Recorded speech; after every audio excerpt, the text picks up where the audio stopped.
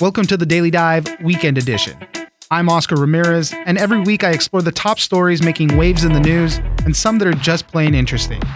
I'll connect you with the journalists and the people who know the story and bring you news without the noise so you can make an informed decision.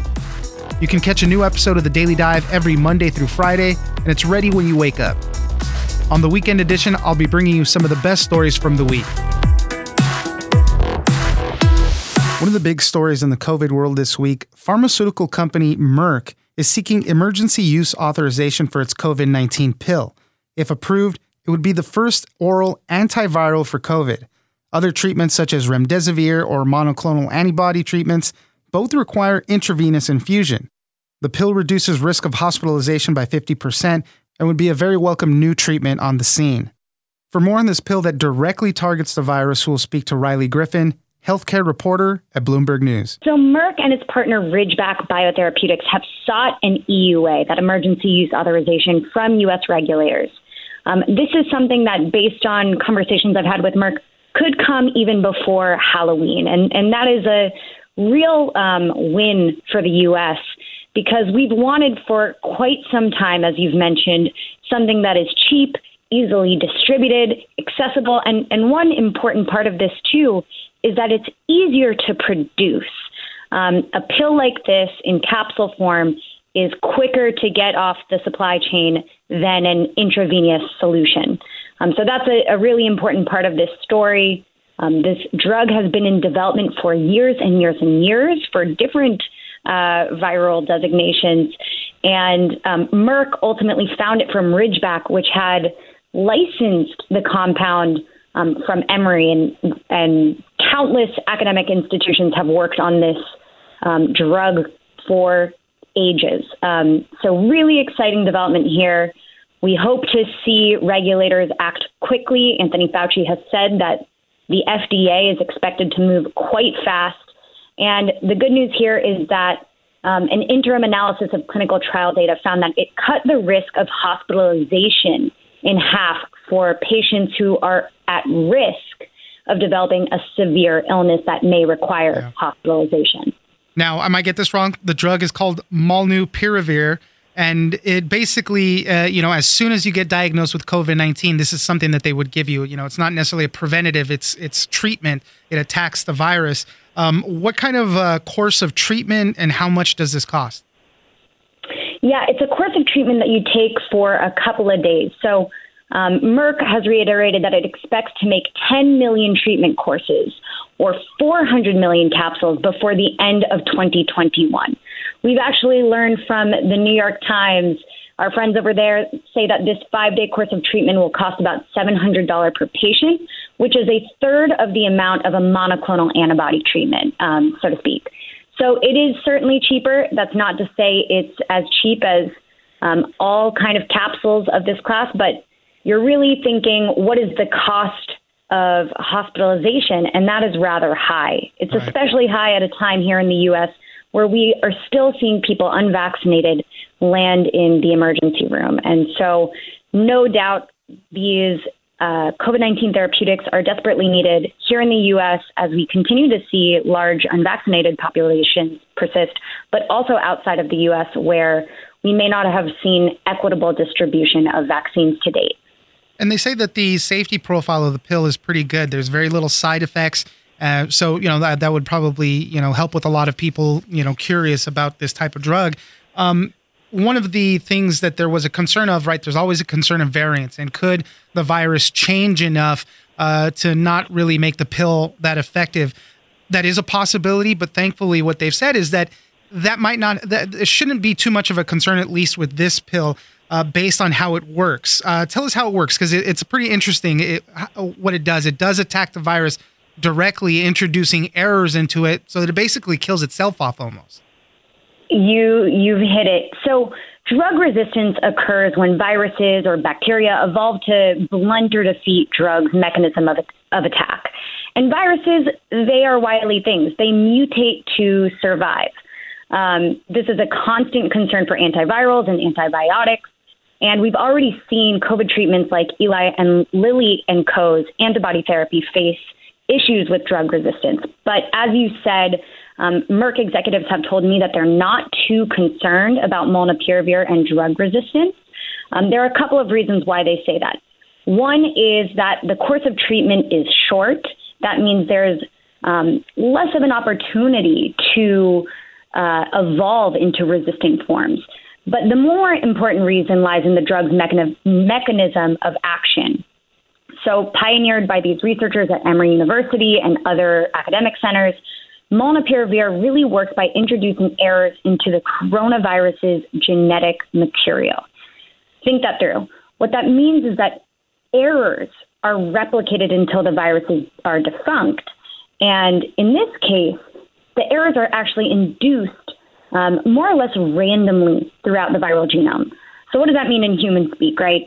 Not all of us are well equipped to think about a viral genome. Right. But that means that the virus has fewer opportunities to develop mutant forms that will overcome those errors. So it's really about that random distribution. And that in and of itself makes resistance a really tough thing, said one Merck executive. Just to be clear, right, vaccines are still better and work well at preventing COVID. This is for somebody that has already been, who's already contracted COVID. You know, it's a treatment after the fact, but still really good. And they say that, when you pair it with other types of drugs, there's kind of cocktails of other things to attack the virus on all sorts of sides, it works even better that way too. Well, we haven't yet seen them combine molnupiravir with another drug like, say, Pfizer's still evolving candidate that is also an antiviral pill. We might one day see Merck create such a cocktail. But for now, we're really looking at this specific molnupiravir compound and thinking through its efficacy and its safety. But yes, in general, cocktails can be more effective. They can also reduce that chance at resistance. And this is definitely an exciting development, but nobody should be seeing this as an alternative to a vaccine. It's for those who get sick, and those who get sick need to take it pretty early on after they have contracted COVID and have a confirmed diagnosis there. So testing is also going to be a part of this story. If people have symptoms, you want to get tested very quick and right thereafter call a doctor to ensure that you can get access. But we haven't yet gotten there. We still need that EUA. We still need the FDA to sign off on molnupiravir. And so that step comes first. Riley Griffin, healthcare reporter at Bloomberg News. Thank you very much for joining us. Thank you so much for having me on. Cheers. You've been hearing about it all week long. America's supply chain is broken, and there's no better example than looking at all the ships sitting off the coast of California. The pandemic has caused a major shift in consumer spending, and it triggered a huge influx of imports, and it's all bottlenecked due to the lack of coordination and worker shortages. Ships are at ports waiting to be unloaded, not enough workers there can offload containers in a timely manner, and a shortage of truck drivers is delaying shipments to the rest of the country. For more on the broken supply chain, we'll speak to David Lynch, global economics correspondent at the Washington Post. This has been going on really since the beginning of the pandemic, when Chinese factories shut down during the initial lockdowns to try and beat back the virus. And the disruptions that started from that have just been rippling through. We Americans have been trapped in our homes, many of us, for much of the last year or so. And so rather than spending money at restaurants, ball games, and movie theaters, we were spending it on stuff. Everybody was buying a new iPhone or a laptop or a desk so they could work from home, or a new furniture to make the house more comfortable. And all that stuff comes from China and Southeast Asia, by and large. And so the normal seasonal patterns have been completely disrupted. That means a lot of the equipment that's needed once the shipping containers get onto land, the trucking, the chassis, really every piece of the chain has been discombobulated, has been put out of sync. And this system is designed to work like runners in a relay. I run my lap, then I hand the baton to you, you run your lap, etc. When I'm done with my lap, if you're not there waiting to take the baton, we've got a problem. Yeah, definitely. Obviously we know how big of a shift the pandemic was, right? Things stopped in its tracks and our spending habits changed just that quickly. And as you said, the more demand for all that stuff, whatever it was, started kind of exposing all of the problems in that supply chain, ruining that relay race, as you just said. Okay, so let's talk about the U.S. and how we handle this stuff. It seems like we've never been particularly good at the flow of this, at least when it comes to coordination and information sharing. On the one hand, the system does a pretty good job of working under normal conditions. Pre-pandemic, none of us had much trouble getting our hands on the stuff we wanted. But relative to an optimal system, for instance, comparing a U.S. port to a top-line port in Europe or Asia, we're not where we should be. For a country that prides itself on high technology, we don't have fully deployed the sort of seamless information systems, databases, all the high-tech wizardry that would allow everybody who's involved along the supply chain to see the same information at the same time, to be able to track containers, to track equipment, so that everybody has full visibility into what's happening. We're not as good at that right now as others are, and some of that's because of data privacy concerns, competitive concerns. If I'm a retailer, I might worry that if you, at the port, have full visibility into what I'm ordering and when it's coming, that might be useful information for my competition to have. There are ways around that, but we need, what experts tell me is we need to get beyond those concerns, resolve them, and put in place the sort of systems that others already have deployed. Right now we're seeing a huge backlog on the West, ports in LA, Long Beach, all that. Is this happening all over the country? Why are we seeing this mostly off the coast of California? Well, because that's where cargo from Asia lands in the U.S. So all the factories in coastal China, Vietnam, Cambodia, Southeast Asia, all across that part of the world, when container ships pick up the cargo there, they take it to L.A., Long Beach. To a lesser extent, as those ports have gotten crowded, they move up the coast to Oakland and Seattle. But those facilities are farther away from the consumer heartland and are not as big as L.A. and Long Beach. Now, you are seeing the Port of Savannah, for instance, has got a lot of ships waiting offshore. Nothing like L.A., but relative to Savannah's normal operations, they're seeing a lot of demand. And up to New York as well, even Houston, some of the ships that were diverted through the Panama Canal that would have normally have gone to the West Coast, they came up through the canal and hit our Gulf ports there. So you've seen the congestion spread in that regard. This is obviously an unusual episode, but it's exposed some vulnerabilities in the system that need to be addressed going forward. Yeah, you made note in the article, the U.S. is importing a historic amount of goods, and that L.A. port is expected to handle a record 10.8 million containers this year. I mean, obviously, that's just a ton. Let's talk about costs, because cost of all the shipping stuff has gone up tremendously. $20,000 for a container.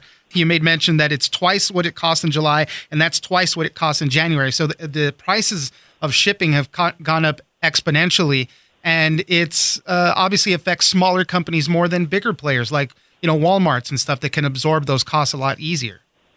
Yeah, exactly. I mean, if you're a Walmart or an Amazon or Costco, you're able to sign long-term annual contracts with the ocean carriers, and because you bring them so much business, you're going to get a decent rate, and you're almost more importantly, you're going to have certainty that your stuff is going to get on their boats. If you're a smaller guy who's importing 100 containers in the course of a year rather than hundreds of thousands of containers, then you're just not as important to the carriers. And so you might get bumped off a vessel, as the carriers have had to skip sailings because their boats are getting tied up. All those ships that are waiting off the coast of L.A., they should be already on their way back to get more stuff out of China, but they're not in position to do that. So somebody's got to lose out. It's not going to be Walmart. It's going to be the little guy. That forces the little guy into the spot market where he's got to pay through the nose. It's like trying to get to a ball game. You buy the tickets at the beginning of the season, you get one rate. If you want to buy a World Series ticket the day of the game, standing outside the stadium, you're going to have to pay a scalper, and that's going to cost more. Tell me a little bit about just-in-time production, because I know that figures into a lot of the way companies operate. It helps them keep inventories and costs low. But when things get backlogged like this, it really, we start seeing some weaknesses in that. And, sometimes companies have to turn down business because they can't get the right ingredients, equipment to complete their orders and stuff.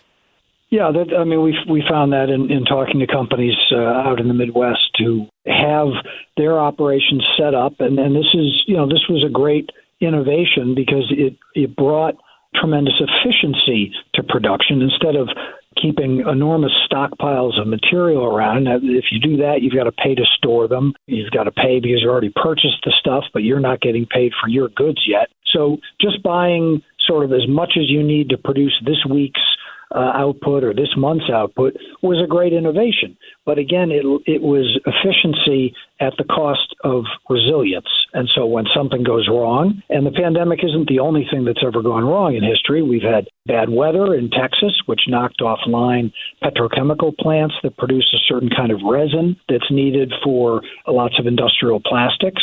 We've had earthquakes, we've had fires, all sorts of things can go wrong. And when they do, and when they disrupt this finely calibrated supply chain, that's when the problems arise. Let's talk about one of the last cogs in this whole supply chain, which is the truck drivers, which we've seen shortages of too.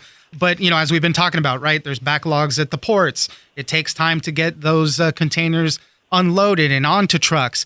And what we're seeing is just a big backlog of truck drivers waiting hours to get into the ports to get those containers out of there. You talked about one man who was a truck driver, and in normal circumstance, he can make 7 round trips in an 11-hour workday to get those containers out of there. Now he's just doing 1 or 2 trips and spending time. I think he learned salsa looking at YouTube videos or something. That's all the time he's kind of wasting, just sitting there waiting to get in and out.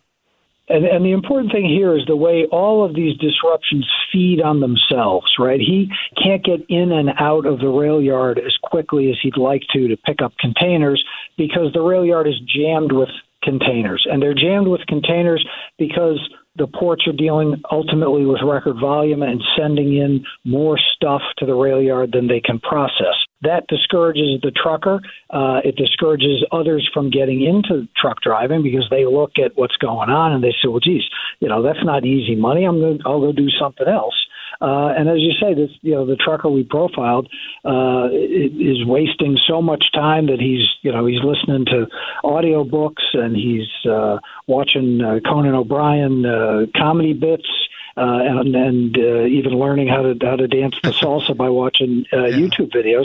But the trucking situation is a tough one because, the trucking companies tell me that they're having a hard time getting young guys to come into the business because, it's a tough way to make a living. Right. And, the short haul guys, that's one thing. But those long haul drivers, when you're away from home 4 or 5 nights in a row, a lot of guys don't want to do that. Yeah. And finally, what we've been hearing, right? Start buying your Christmas presents early. The holiday shopping season is going to be rough. Low supply, higher prices. People are saying that these supply chain headaches are going to last through 2022. Yeah, these are problems that early on in the pandemic, people were saying, okay, maybe it's going to be a quarter or two, and then we'll be back in sync. Now it's clear, it was all last year, it's all of this year, and it may well be all of next year. For the holiday season, I wouldn't wait around. I don't think this is going to be the apocalypse. I don't think people are going to go to stores and find completely barren shelves. But if you've got your heart set on a particular toy or a particular piece of electronics, I'd start looking for it early because there's no guarantee it's going to be there, if you wait till the last minute. David Lynch, global economics correspondent at the Washington Post. Thank you very much for joining us. Anytime. Don't forget to join us on social media at Daily Dive Pod on Twitter and Daily Dive Podcast on Facebook. Leave us a comment, give us a rating, and tell us the stories that you're interested in. Follow us on iHeartRadio or subscribe wherever you get your podcasts. I'm Oscar Ramirez, and this is the Daily Dive Weekend Edition.